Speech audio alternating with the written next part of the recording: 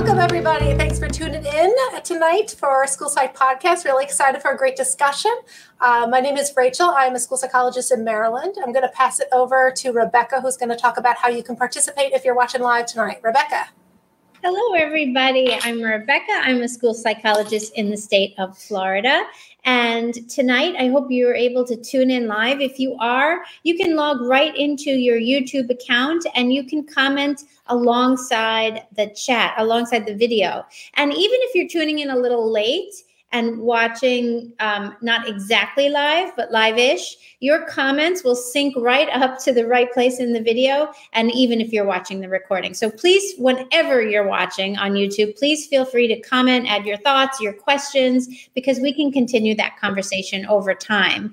And also, if you want to send a more communal message on social media, we love that too. We love our conversations on School Psyched podcast page on Facebook, or School Psyched, your school psychologist. You can post right under the post for this tonight's episode, or you can message, inbox us. I'll be looking for notifications. And also, if you're on Twitter, if you're still hanging in there on Twitter like I am, you can use the hashtag Psyched Podcast and tweet at us at Podcast Psyched. Those are all the ways you can collaborate and communicate with us, and we're looking forward to hearing from you. And now I'm going to hand it over to Eric, who will introduce himself and our wonderful guest. Thank you, Rebecca. My name is Eric Elias, and I'm a school psychologist in Connecticut. And we are excited to have Dr. Ray Christner here with us this evening.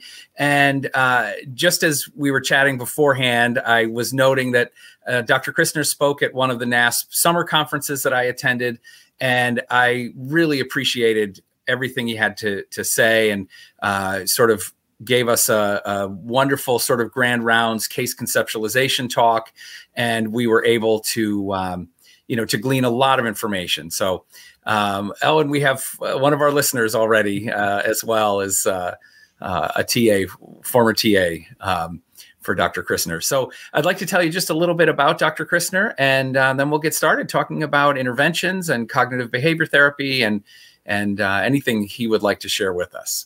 Dr. Christner is founder of Cognitive Health Solutions in Pennsylvania. He provides a variety of services to patients, including psychological testing, psychotherapy, and consultation. He's a licensed psychologist and a licensed professional counselor in Pennsylvania. He's recognized on state, national, and international and an international level as he's published and presented on a number of topics, including cognitive behavioral therapy, school-based mental health, and neurocognitive-oriented psychological assessment. He's published numerous books and co-authored numerous books in the field of psychology and education, including Anxiety Disorders in the Classroom, An Action Plan for Identification, Evaluation, and Intervention, Building Professional Competencies in School Psychology, and Guide to Early Psychological Assessment with Children and Adolescents. Dr. Christner has also been acknowledged for his professional and clinical work. He has been presented with the Lincoln Intermediate School Psychologist of the Year Award, as well as the Pennsylvania School Psychologist of the Year Award. So welcome, Dr. Christner. We really appreciate it. Oh, and I should say also host of Psych to Practice podcast, which is fantastic as well. Well, thank you. And yes, that's kind of the new endeavor. Thanks for having me. I'm really honored. As I shared with you, I've listened to your podcast for a while. So you were my introduction to psychology podcasts. So it's awesome to be part of your show. And, I love the fact of disseminating information to clinicians, and what a great resource. So thank you for having me. So we're okay to get started talking a little bit about cognitive therapy. So I was trying to think what we could present tonight in the time frame that we have, and I thought maybe kind of the area we would kind of focus on is really kind of some of the new trends that we're seeing. So we have written a lot on cognitive therapy in schools over the years, and we're actually in process of writing the third edition of our CBT in Schools book and updating with all the new information. mainly because some of the changes that we've seen with the increase in mental health needs in kids. So, this is an exciting time to kind of be doing some new work. Before we talk about actual CBT, just some disclosures. I do obtain royalties and have financial interests in some of the companies that I do work for, and just want to make that kind of not acknowledged. So I want to start tonight talking a little bit about how we get focused with CBT. And one of the things that we've learned over time with CBT is that we have to find good ways to kind of have an entry point for interventions. And so just to kind of step back, my training was originally in Beckian cognitive therapy. So I trained with Aaron Beck and with Art Freeman in Philadelphia many years ago.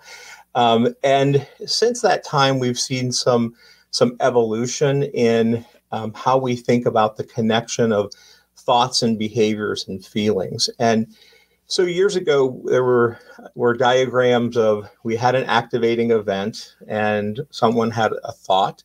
And then from that thought, it would initiate basically our feelings or our reactions. And what we've kind of learned over time in research is that while at times that's true, I guess most of us have had kids that we've worked with who definitely reacted before they thought. That sequence isn't as linear as we initially thought it would be. And over years, we started looking at different ways that we could kind of diagram this and look at different variables that come into play when a child or an adult or any individual really has some type of a problem, a mental health difficulty. And so we really kind of have distilled this down to looking at the fact that there are 4 components that we think about in cognitive therapy. And I'll kind of walk through these, but essentially we refer to this as being multi-directional, that at any time, these different areas can influence each other. So, going through the areas, cognitive, affective or physiological, behavioral, and the newest one we've added is social. And we'll talk about that here in a second. But at any time, we could have a social situation that could put our cognition or our thoughts into a negative frame that can then change our emotions. Then when our emotions change, it may change how we interact with individuals and change our behaviors. And that there's this kind of constant interaction that's going back and forth. And when we're thinking about interventions with kids, we really need to look at where's the best way or the best place to intervene at a given time. So I want to walk through just kind of each of these just for a little bit. And so we're going to start with social factors. And as I mentioned, this is kind of the new piece to the model that we're working on currently, and is actually going to be part of our new book coming out, and also some work that we're doing with what's called relational cognitive behavior therapy, which is this idea of how connection with individuals influences change. And so when we think about social factors, we have to keep in mind, like, early experiences, they shape the way we view the world. So we've learned a lot about how trauma influences, but even just simple social situations. What about the child who has been bullied in school? Or what about the child that feels that they're invisible in school? Those early kind of social situations and early events can kind of shape further areas. The other thing that we look at is how psychosocial situations can contribute or exacerbate thoughts. And the example I often give is one of the young guys that I used to work with. He was a kid who was fairly anxious. And if in the morning the teacher greeted him in a certain way, he had a much more positive frame throughout the day. But if for some reason she was busy for a second, or instead of greeting him first, she went to someone else, that situation actually contributed him to thinking she was mad at him, that actual interaction influenced the way he thinks and behaves. The last piece is that the word connection. And this is really where we're focusing a lot of our work. And, on our podcast, we've had a few different guests in the last couple of months that were talking about things like suicide prevention and cyberbullying and violence in schools and those types of things. And one of the key factors that we hear from all of these experts is that the lack of connectedness has such an impact on kids. And we've known that. That's not new information, but we're seeing it more and more. And I think COVID really, I think it opened our eyes. We thought, these interactions online were going to maybe replace social interaction for some, but in reality, that's not what happened. We know afterward, while that maybe helped a little bit, the actual in-person interactions were so important in that connected piece. So we're really working on interventions on how do we build connectedness with kids and how does that look therapeutically, whether that's working in groups in schools or connecting them with another individual in the school, maybe the front office staff, maybe the custodian, someone who can connect with that child has such a resilience factor. And so we're really kind of looking at that work and really focusing on that. The other area, or the second area, is cognitive factors, and those that are experienced in cognitive behavior therapy. This isn't new. This information's been around since the 50s, and while we've seen maybe some small changes, this idea that we have to pay attention to the thoughts that individuals have, and really in cognitive therapy, we talk often about 3 levels of thoughts. Automatic thoughts, which are those things that we have nonstop that are going through our mind. They're automatic, whether they're words or images, but they're just habitual. They're reflexive. They happen really quickly. When we're working with kids, this is often where we're going to focus our interventions on automatic thoughts because they're a little easier to recognize than some of the deeper levels. So the other levels we talk about are intermediate beliefs, which are more those those conditional attitudes. Maybe someone who thinks they're terrible at math, or they're never going to be able to go to college. It's very school specific, but maybe they feel they're a great athlete or they're great in other areas. Those intermediate beliefs are really about a certain situation. It really is situationally driven. And then deeper than that are our core beliefs. And our core beliefs really are those fundamental kind of absolute thoughts that we have about ourselves, that no one will ever care for me, or whatever that thought might be. It's that deeper foundation.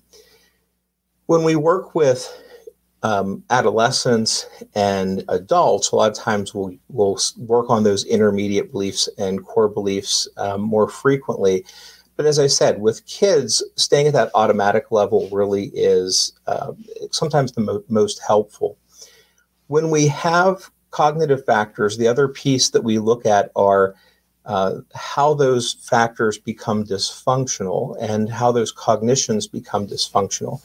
And the 2 ways we separate those are cognitive deficiencies and cognitive distortions. And so when we talk about cognitive deficiencies, those are things like maybe poor self-monitoring of our thoughts, or poor inhibition skills, or it's a skill deficit essentially that we see that affects our thinking. Maybe it's a child who's impulsive, that again, they react before they really think through a situation. Those are areas that we're going to teach different skills to help build those cognitive deficiencies.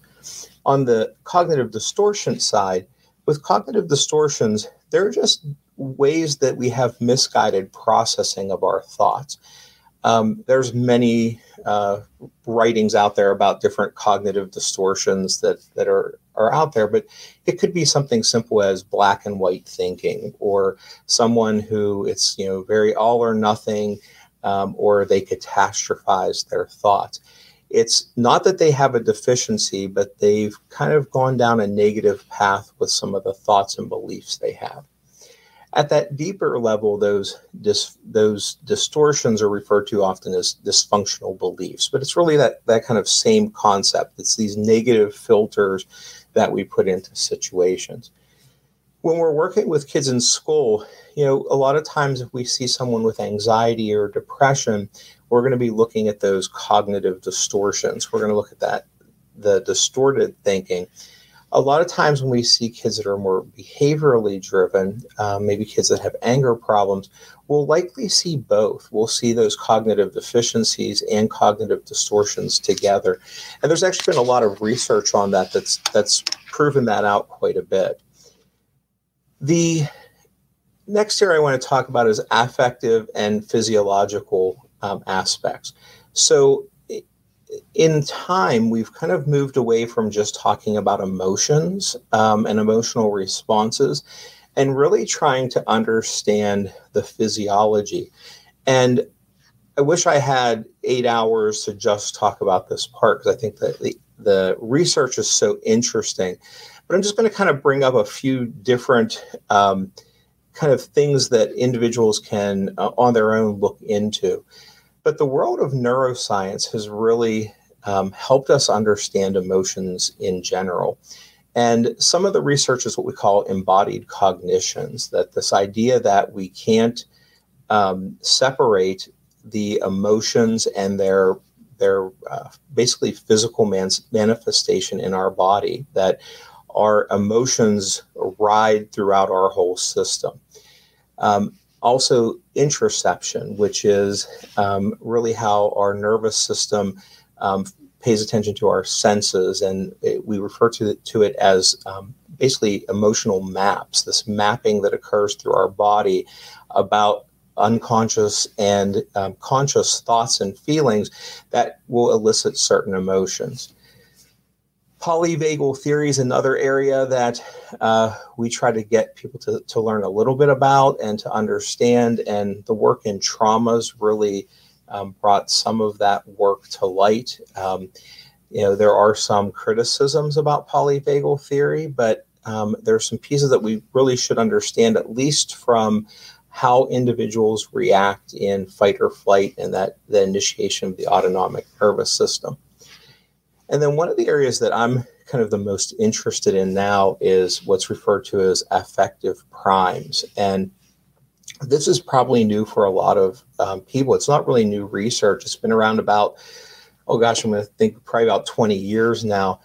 But it is by a gentleman called, his name's Jack Panksepp. And Jack Panksepp basically has researched these primitive aspects of our emotions and feelings. And he started all of his work working specifically with animals, and his work has evolved in kind of how that plays out in humans as well.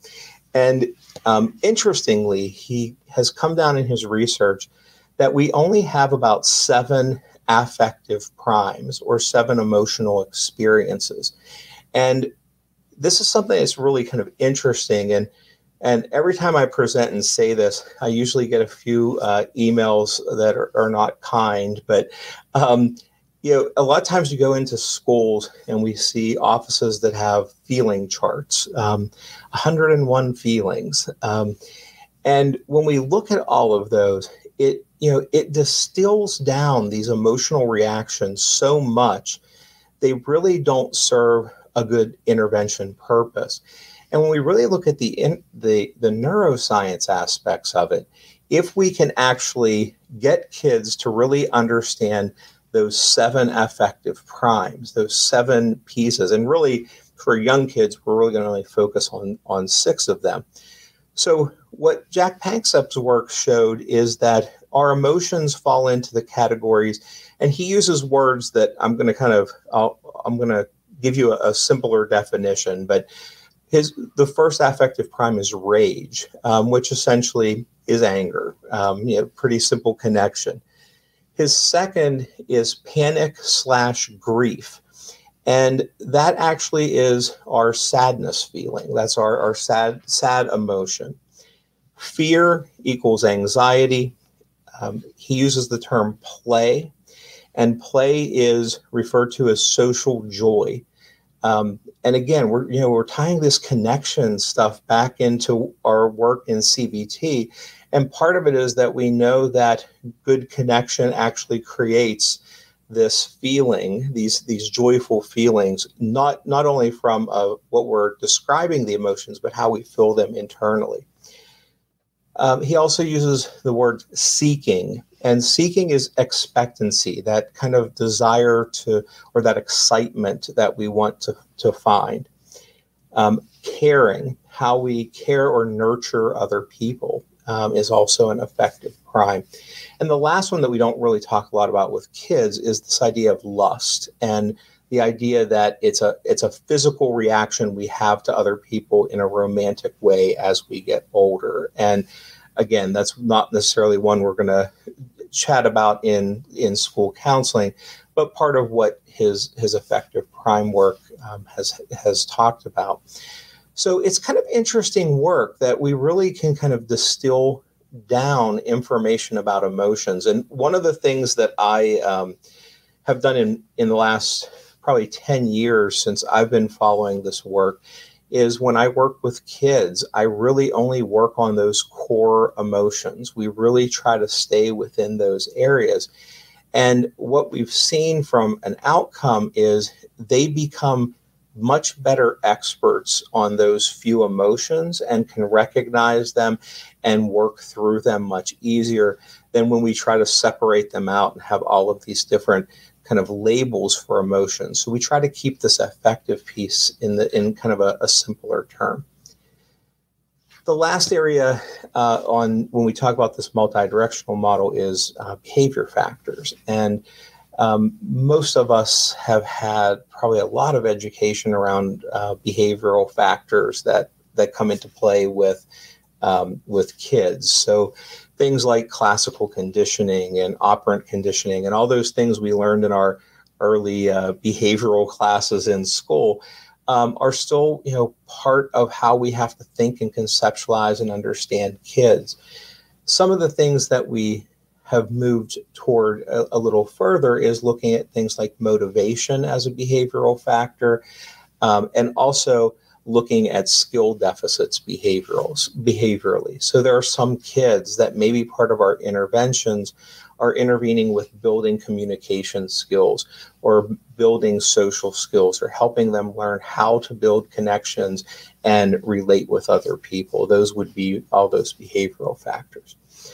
So when we think about this kind of multidirectional model, the reason we break it up like this is that with all kids, we may have a different way that we're going to intervene, even if they have a similar problem. And we're going to talk about case conceptualization in a few minutes, but there are some kids that we really do need to start at this affective level. We need to have them understand their emotions and the physiology, that maybe they're going into panic and we're not going to talk through their problem if their panic's really high. We need to bring that physiology down. And then there might be other kids that we're going to target more that behavioral piece or the cognitive piece. The reason we looked at this multidirectional model is really for us to not just go, let's ask a kid how they're thinking. That's not good cognitive behavior therapy. It is really kind of meeting the child where they're at and what's the right entry point for intervention? What can we do that's going to give us the most outcome? So we can enter at any of these levels. Ultimately, through our work, we're probably going to touch on all of them, but we can start really dependent on where that child's at. So out of that model, there's a lot of new work in CBT that I'm not sure how much people are aware of, because it really is kind of new topics. And this new kind of phase in cognitive behavior therapy is what's being referred to as a transdiagnostic approach, which essentially is that through research over the years, we've found that there are very specific interventions that work across different diagnoses. That this idea that treating somebody with anxiety is that much different than somebody with anger or that somebody with depression is really kind of a fallacy, that really we can use very similar interventions across areas. And so the movement in cognitive therapy right now has been looking at this idea of transdiagnostic approaches. So we know that there's high levels of comorbidity with mental health. Those of you that work with kids, there's not a kid that's just purely depressed and they don't get anxious at times, or maybe they're not irritable, or they have anger that comes along with it. We'll oftentimes see comorbid disorders, and rather than trying to tease out what treatment for what problem, we're really kind of looking at this fact that we can kind of cut across all disorders with very similar interventions. The other piece of it is that there's a common set of principles and procedures that can apply to all disorders. So when we look at some of the research in transdiagnostic approaches, we will see the same intervention that is effective across a wide variety of conditions. And this isn't only with kids. So when we're looking at these transdiagnostic approaches, the research really goes throughout the lifespan. We're seeing that we can use very similar techniques. So from a training standpoint, I remember being a doc student and learning all of these different techniques and all the different ways that we need to treat different disorders. And it became very overwhelming that how am I going to know all of these techniques and when to use what? And what the research is showing is that we just have to understand what the core principles are and those common kind of underlying factors. And we can really use it across different difficulties. We're finding this works exceptionally well in schools when most of our children that are receiving some type of emotional support, we're going to have kids that maybe have different difficulties, and we need to really streamline our interventions. The other piece is that treatment for one disorder generates the improvements for another disorder. So basically, if you had a child who had depression and they happened to be in a group for anxiety, we saw improvements to their depression, that it's not these two separate things, that we really, again, we're seeing kind of changes in both. And then back to what we talked a little bit about with the idea of affect, is that really the neuroscience that's out there is showing that all emotional disorders or mental health conditions are sharing the same neurobiological mechanisms. And this is complex research. Like when you start reading it, I find like I'm reading it 3 or 4 times to get a grasp of how it's applicable. But it's important to know that we're really finding that there's this dysregulation in basically our inhibition of the amygdala. And we're seeing it across all conditions. And there's a lot of research that is continuing in this area. But knowing that, again, it helps us really kind of hone in what our interventions will be. So when we talk about transdiagnostic approaches, there are 2 different schools of thought under transdiagnostic approaches. One is referred to as unified approaches or unified protocols. And this is, I think, kind of newer in the transdiagnostic research, at least newer to me. But essentially with unified approaches, there are many researchers that have come up with kind of a one-size-fits-all type of approach, that we have programs that have been developed, and I'll share a little bit about those in a second, that we can use the same program for a range of conditions, that we're targeting those underlying shared mechanisms. So we have what we call modules, basically the skill areas that we're going to teach, and that it's used for one group of disorders. So we may have, everything all in one: anxiety, depression, eating disorders, and also we can use it in these kind of more overall programs that are just emotional disorders in general. We started looking at this in schools specifically as school psychologists consulting in maybe emotional support programs or emotional and behavioral support programs, that can we teach a core set of skills that would be therapeutically beneficial to the kids. The other area in transdiagnostic approaches are what are referred to as individual modular approaches. And this has been something I've been following for a number of years. And my first introduction to it was by a researcher named Bruce Chorpita. And Bruce Chorpita has done continual work in this area, but essentially found that there are modules based on different research of treatments that are specific to certain types of kids with certain problems. So rather than this one-size-fits-all model, the individual modular approach is more of a what-size-fits-you model. So we're really kind of tailoring to the specific presentation of the problem.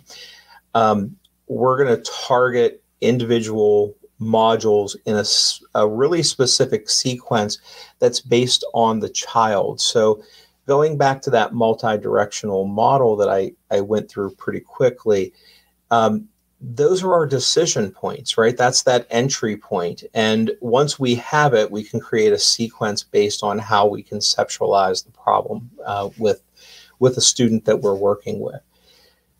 So treatments based on case conceptualization and using our clinical judgment and data to help drive treatment and help drive interventions. This isn't anything different than most school psychologists and those working in schools on behavior are doing on a daily basis. We're tracking goals. We're looking at data to make sure that we're seeing progress, and making sure that we're on the right track, that our interventions are actually working. And when we look at this modular approach, it's used really for any kind of difficulty on all levels. It can be done group-wise. It can be done like one group at a time, meaning like somebody with anxiety.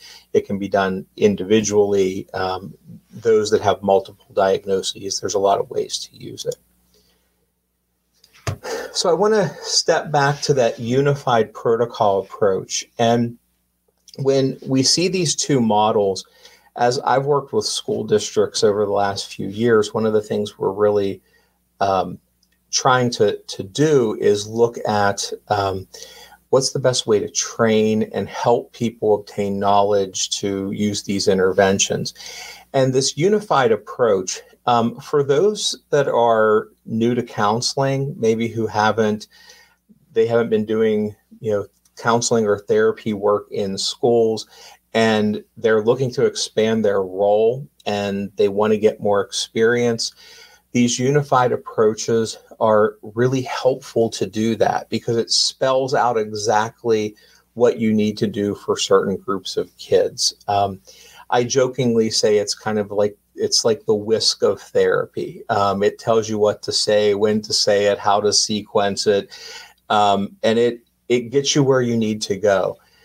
The other piece is these unified protocols, I think, are really useful if we're doing tier 1, tier 2 interventions. If we're doing an MTSS process, we can do these school-wide. In fact, that's one area that I'm really interested in right now is we have this research to say these, and I'm going to tell you the 8 here in a second, but these 8 areas that if we teach kids that have any emotional problem, these 8 skills are a chance for successful intervention is high. If we know that for those who already have a condition, why are we not doing a better job of teaching those before the condition happens in the first place? So, I love the fact that they're effective treatments and the data is wonderful, but there are certain things we really need to kind of focus on different. I had a conversation with a friend and colleague of mine, Steve Shaw, who's up in Canada, and we were talking about, what's the one thing that we think kids should have to learn? Like, what's the one skill? And he said self-monitoring. Like, we really should start kids to learn to self-monitor as young as we can get them to learn to self-monitor. Not just from a behavioral standpoint, but how much different if kids could self-monitor their own emotional regulation and understand their emotions at a young age. What's that long-term impact? So these unified protocols, I think we're going to see more about them over time in school settings. They're fairly big and well written in the clinical worlds, but they're really just starting to surface in school psychology. We're just starting to do some work in that now.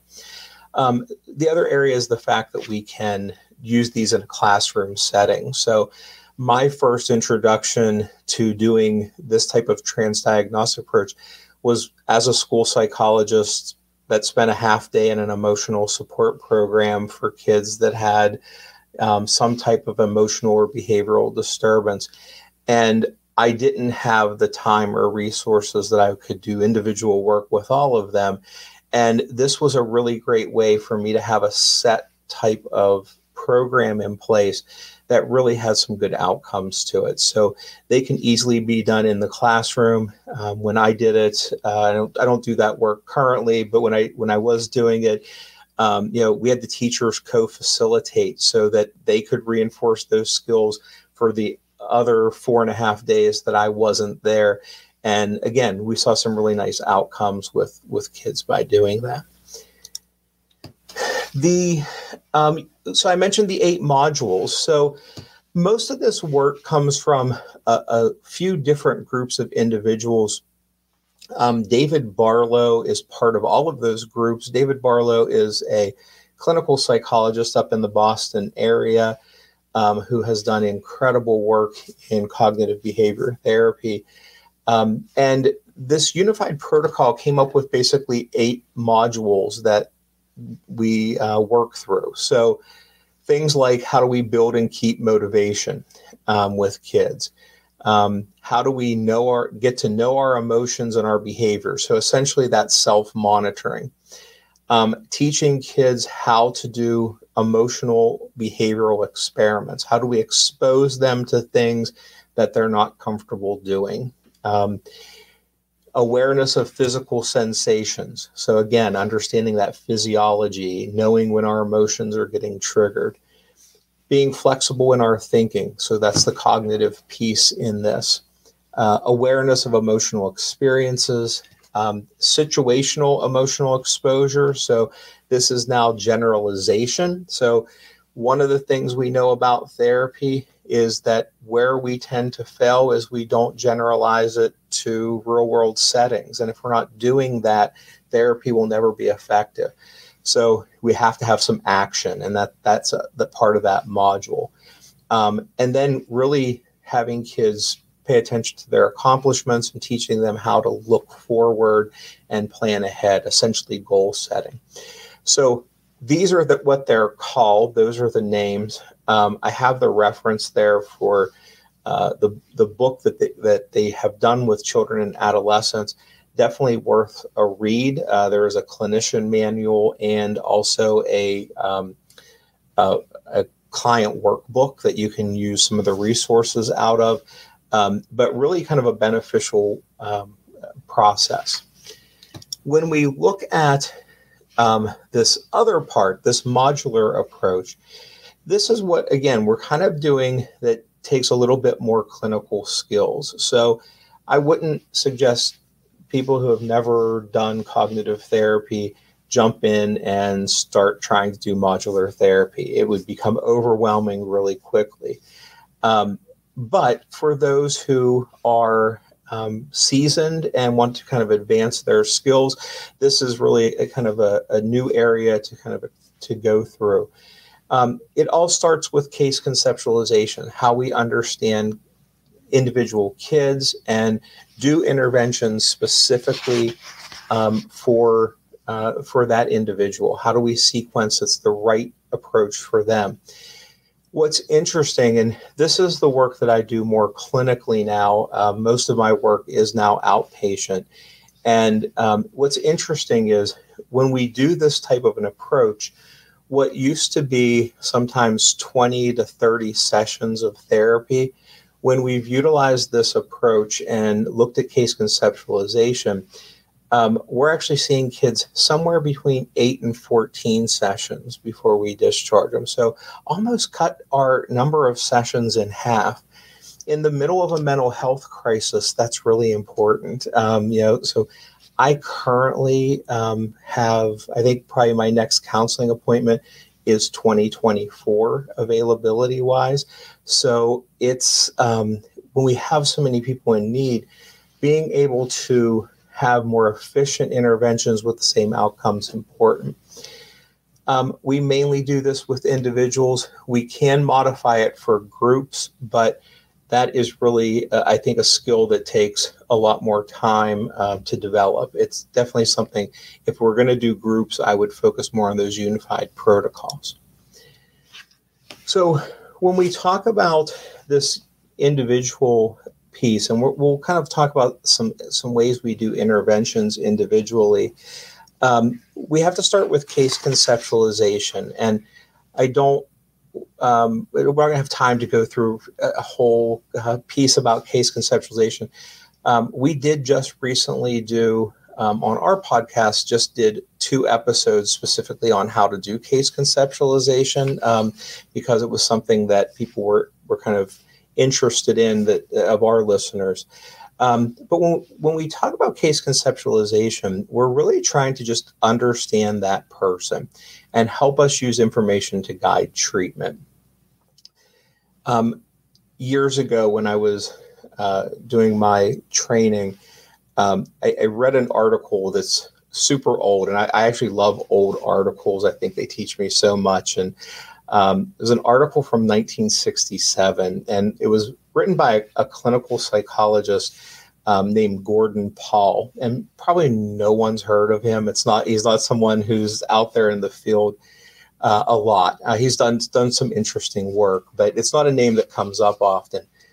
But in this article, he wrote a statement, and the statement was, and again, he's talking from a clinical standpoint, but his comment was, it's more important to understand the patient who has a disorder than it is to understand what disorder a patient has. And I love that comment. Right? When I read it, I was like, wow, like we can apply this to anything. And the idea of case conceptualization is just that. It's more important to understand the student or the kid or the parent or whoever we want to put in there that's having a problem, not the problem that the person has. And sometimes we get very driven by trying to understand the problem and we miss the person that has it. Case conceptualization is really kind of the way we try to understand that. And we've done kind of a lot of work in that area. Again, I'll kind of reference back to our podcast. We've tried to come up with some different ways to help clinicians organize the different areas that we look at. But the general idea is you just want to know who the person is that you're working with. For those who are interested in case conceptualization, we do have a case conceptualization worksheet that we use that helps organize information. At the end of the presentation, my email's on there. If you email me, I'd be happy to send it to you. I do need you to email because it's a copyrighted form. I just have to keep track of who actually has the actual copies of it. But please feel free to just shoot me a message and I'll get that to you. When we're talking about individual modules, again, there's a whole bunch of different things that we can look at. when we look at anxiety, depressive, and disruptive behaviors, those are kind of the areas that they divide into. On the slides here, you'll see there's a lot of different things listed. But if you look across the different sections or the different areas, you'll see that very similar interventions are effective across all disorders. So we're not seeing, this great differences in what we're going to do. The sequence may be a little different. So we know with things like anxiety disorders, exposure is extremely important, and doing that early on and getting kids into those exposure situations are really important. That's going to come up at a faster rate in our treatment than somebody who maybe has depression or who has a behavioral disorder. So the sequence is different, but the skill sets are essentially the same. So I want to take just the last maybe 5 minutes and talk a little bit about interventions. I wish, again, we could talk about a whole bunch of different things that are out there, but I want to talk a little bit about just some different ways to introduce cognitive therapy to kids. And, one of the ways that we do it is through metaphor and having kids talk about how the same situation might get different emotions. And this is not something I created. I kind of wish I did, but back in, the 70s, there was an article that was written that was about an individual who was walking down the road and stepped in basically dog crap, essentially, is what it was. And it goes on to talk about what are our thoughts that happen if we experience that. Now, reality is probably everybody has had an experience like that. They've done something like that. But our first response is, oh, crap, or whatever. But that doesn't mean that it goes down a negative path. The reality is most of us might be upset about it. We might go in the house and wash off our shoe or whatever it is, but it doesn't ruin our day. But we may have a child or an adult or someone who maybe is prone to anxiety. And when it happens to them, it's what they say after, oh, crap, in their mind that matters. Like, oh, crap, am I going to smell all day? Or am I going to get sick from this? Or whatever it might be. And someone with depression might go into a different mindset and be thinking, oh, crap, this happens to me all the time. I'm always the person that, and whatever it might be. And it might sabotage their whole day. So with kids, we'll oftentimes tell the story. We'll say, you're on your way to school and somebody didn't clean up after their dog and this happened. What goes through your head? I will tell you, there is nothing better to motivate a kid in therapy than to talk about a dog crapping. They all get excited about it. They laugh. They think it's funny. And all of a sudden you have some street cred as a therapist that you can connect with them. It works every time. But it's such a great tool. It's something that we can then kind of talk through and say, what do you think somebody that really has a hard time controlling their anger, what would that person think in that situation? And you can go into all different conversations. I've had kids that we took an entire session going through all the different scenarios that could happen, but it's just teaching them the fact that their thoughts, feelings, and behaviors connect. There are other ways to do it. Some of the ways we do it now is we'll also use just whiteboards. We refer to it as socializing to therapy.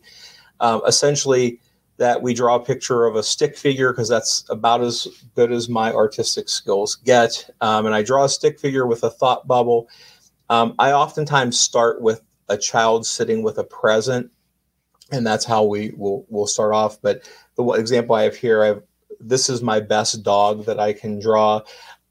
So I have a child with a dog, and I always call the guy Oscar, but we might say something like, so let's talk about the situation. happening to Oscar right now? And they may say a dog's walking up to them. And we'll go through and say, okay, so a dog's walking up to Oscar, what might he think? And so he might think, look at the cute puppy. Okay, if Oscar thinks, look at the cute puppy, how do you think that makes Oscar feel? Most kids will say it's a happy emotion, or they're excited, or whatever it might be. And then what do you think Oscar's going to do? Most will say he'll pet the puppy. I then just erase out the thought bubble and the faces, and usually we'll then go through and say, you know what, that's actually not what Oscar thought. Like, the dog came up to Oscar, and Oscar actually thought, that dog looks like he's going to bite me. If Oscar thinks that, how's that change how he feels? And kids as young as 4 can come up with this alternate feeling and thought. It developmentally, we have had some success even with some average or better 3-year-olds that could actually go through this. So it's something they can recognize. But they would say he's afraid. What's he going to do? He's going to run. So you can create any pictures that you want.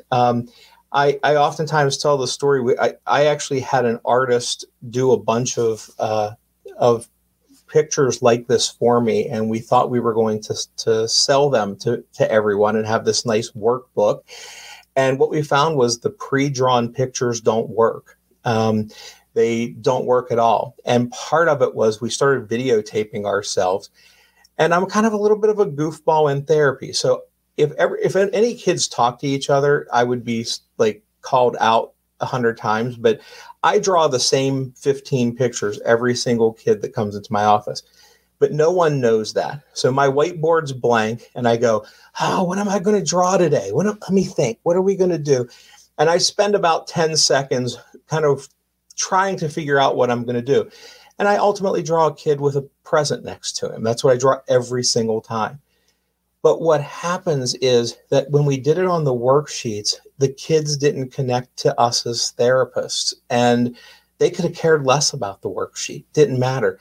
The fact that I engaged them in just that they thought I was being unique to their situation actually got buy-in. So I have boxes of pictures sitting in a storage room that no one will ever see because they just don't work.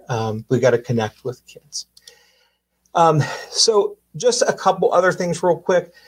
Use pop culture. We oftentimes will take pictures of a kid's into sports, grab a picture of the athlete they see. And, so the picture here is of Kevin Love. And so, we'll say, okay, what's Kevin Love thinking in this picture?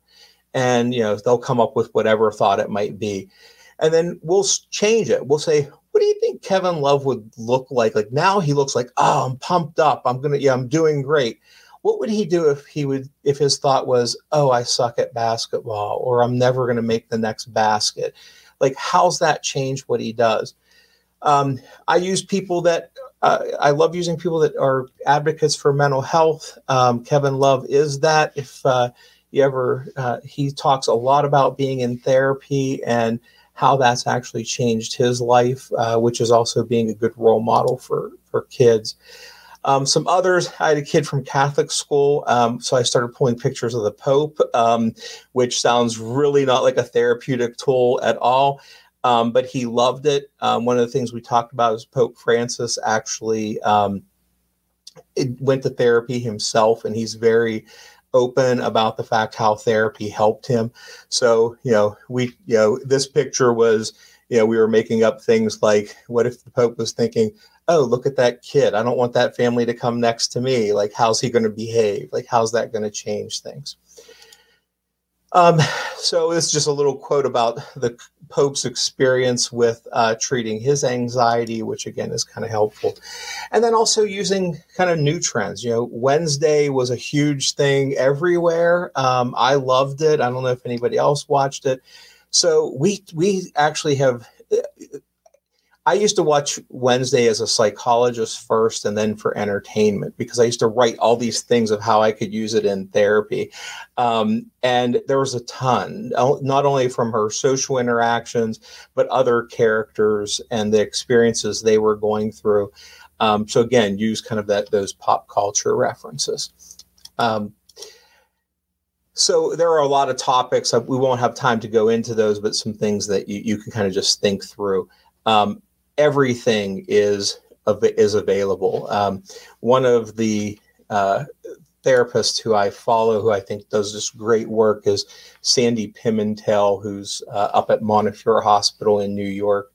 And Sandy did a presentation not too long ago, How to Put the Cardi B in CBT, which is the best title of any workshop I've ever heard, but is about that. It's that idea of how do we put pop culture in.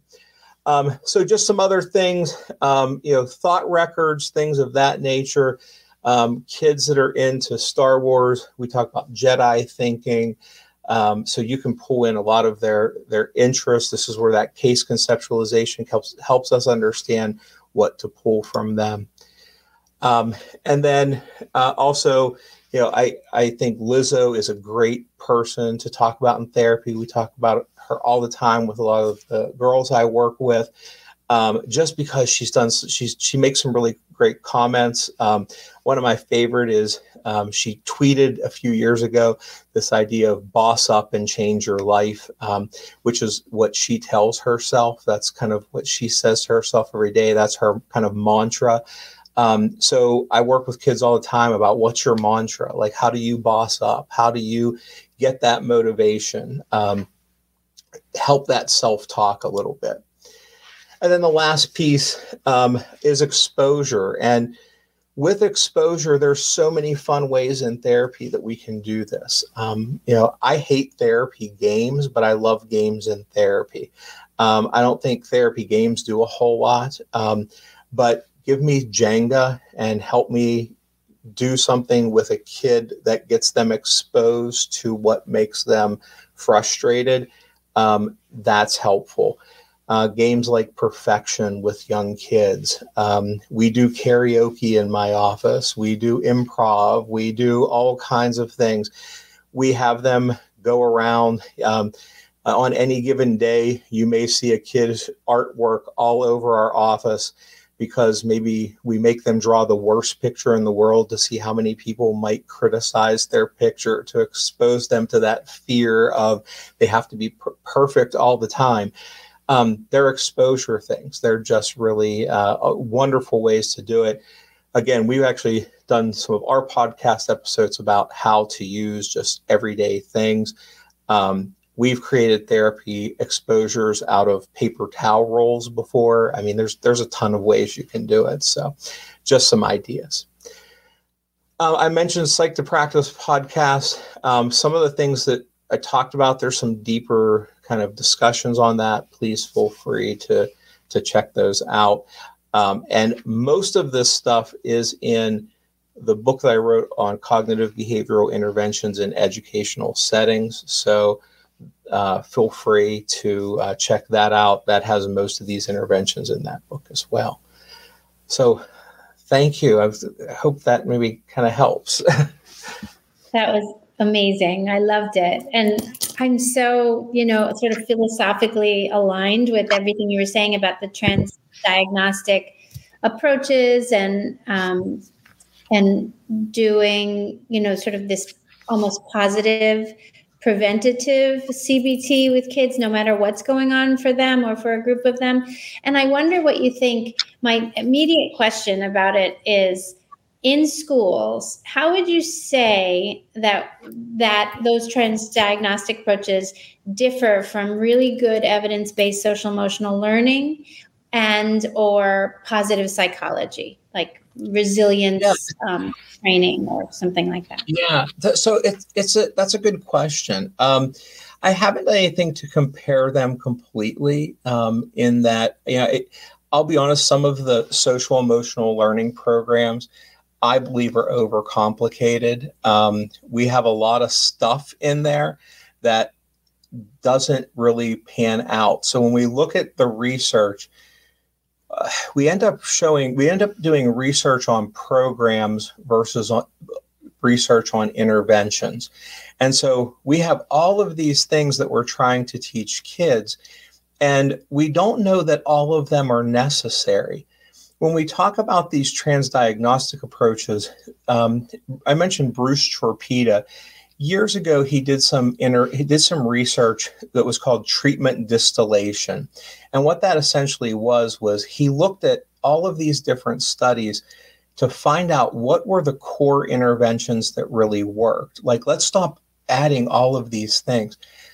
And I don't know that we've done that well with social emotional learning. I think we have an idea, and then somebody names it something different and they package it in one way or the other.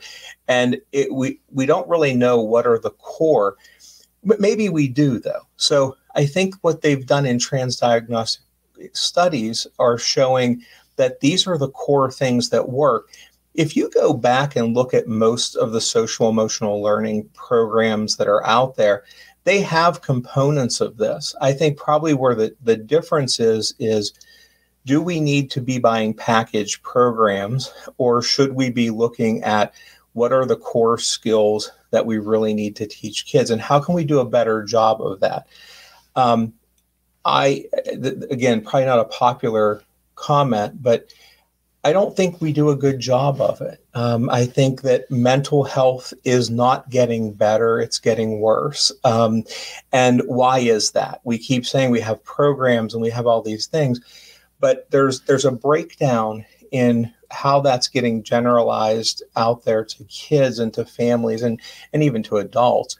And so I think we have to look different at it and maybe move away from some of these larger programs and really kind of let's hone in. We've done it well with reading. Like, if you talk about reading, we really know what works with reading, right? There's a scientific piece that we understand. Social emotional pieces, I don't know that we've done that yet. I think we're still early in that game.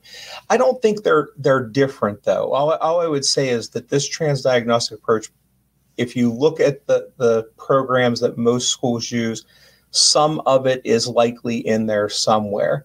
What I would like to see is let's take those pieces and let's expand them and intensify them and hit home really hard there. And let's eliminate the stuff that's just wasting classroom time. That makes sense. Excellent.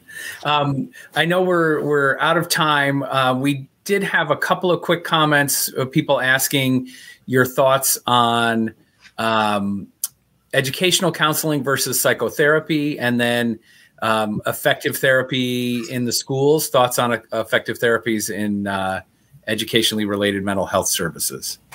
Yeah. So I think sometimes we try to make things so distinct that, again, we kind of get lost. Is it psychotherapy? Is it counseling? I don't know. We're helping kids. At the end of the day, that's what we're doing. I've lived in both worlds. What I do clinically isn't really different than what I did when I worked in schools every day. It might have been on an IEP versus a treatment plan, but other than that, it didn't really change. So I don't know that they're that different. Our goal is we have kids that need help, and so we're targeting the same type of thing. I think old school psychotherapies where we think of some things that were more psychodynamic, that wouldn't have fit really into the school culture. But with most of the cognitive behavior therapies or some of the third waves like ACT and DBT, we're seeing all those. I mean, they're all part of this CBT family, and they work really well in schools. I really think they're fairly easy to implement. In fact, I always tell people I see kids less outpatient than I used to in schools. I actually start to discharges much faster with the same outcomes. But in schools, I actually had better access, but for some reason, It seemed to be extended out longer. So yeah, I don't see them as being that different. I think there's limits. I think there's things in school we shouldn't be addressing that I don't think are appropriate. But with the wait lists that are happening in the world right now, schools I think are going to see more and more of interventions they have to do. Our company actually runs school-based mental health programs with school professionals. So we use counselors, school psychologists, school social workers. We do have access to outpatient therapists that go in there, but our goal is really to, in a timely, efficient manner, be able to produce some of those interventions in school early. And then we take the outpatient when it goes beyond that. I don't know if I answered your whole question, but. Awesome. I know that we're wrapping up. I want to say too that I love, when you're talking about finding those core things, I think that's important that we're using evidence-based strategies. And in schools, we're so limited for time. And that's like my whole, I see ineffective practices in instruction and just in schools in general, that there's so much time spent transitioning from one task to the other and maybe using an ineffective instructional technique over here and spending so much time reviewing the calendar every morning that, it drives me crazy that I feel like if we could streamline schools and switch around some schedules and be more targeted in what we're focusing on, that we could make bigger gains in a shorter amount of time, because right now there's just not enough time to get everything done because we're so ineffective at it. Yeah. And I think that's a great point. I wish I could say that's gotten better over my 28 years in the field, but I feel like it's the same thing now as it was then. But one thing I think is encouraging is, and again, this is kind of looking at what's out there outside of just school psychology research. There's this trend now for what's called ultra brief therapy. And ultra brief therapy is one time a week, 15 minutes a day of therapy. It's done in primary care offices. And the outcomes for a lot of problems are pretty incredible. I go, wait a second, we don't need 20 sessions that are 50 minutes long. No, we don't. What we do is we end up doing things that we maybe don't need. Now, that doesn't mean that's going to help everybody, but I think we do have to start thinking about our times are all limited. So, so I have part of my caseload that are only 20 to 30 minute sessions. Like that's all that we have. And my outcomes and time are just as good with that group as it is with people that we see longer. The difference is maybe the problems that they have, but there's a lot of things we could do pretty quick. I don't know. I have no research on this. I just would think if we could find 15 minutes a day to teach kids these core things, maybe we'll make an impact. That would be my thought.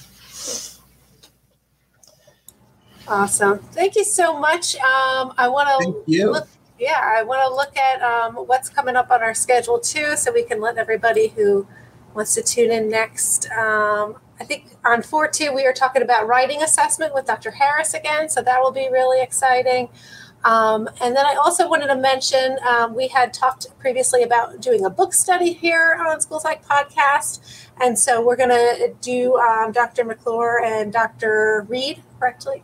Is that? Yes. Okay. We'll make sure. The Hacking Deficit Thinking book. So we have some tentative dates for that, and I'm going to post links and whatnot for that. But as so 4/16, 6/4, and 6/18, kind of just a book study format where we're going to go through each of the chapters. So look for some postings on that. I'm really excited.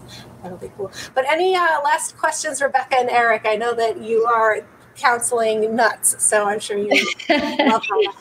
Yes, I just want to thank you again, Dr. Christner. This has been awesome. We could talk to you for, an entire semester, 3 hours times a week. But apart from that, we really do appreciate your time tonight. This was really interesting. I bet we'll have some follow-up questions for listeners that are tuning in later. If it's okay with you, we could send them along. Would that be okay?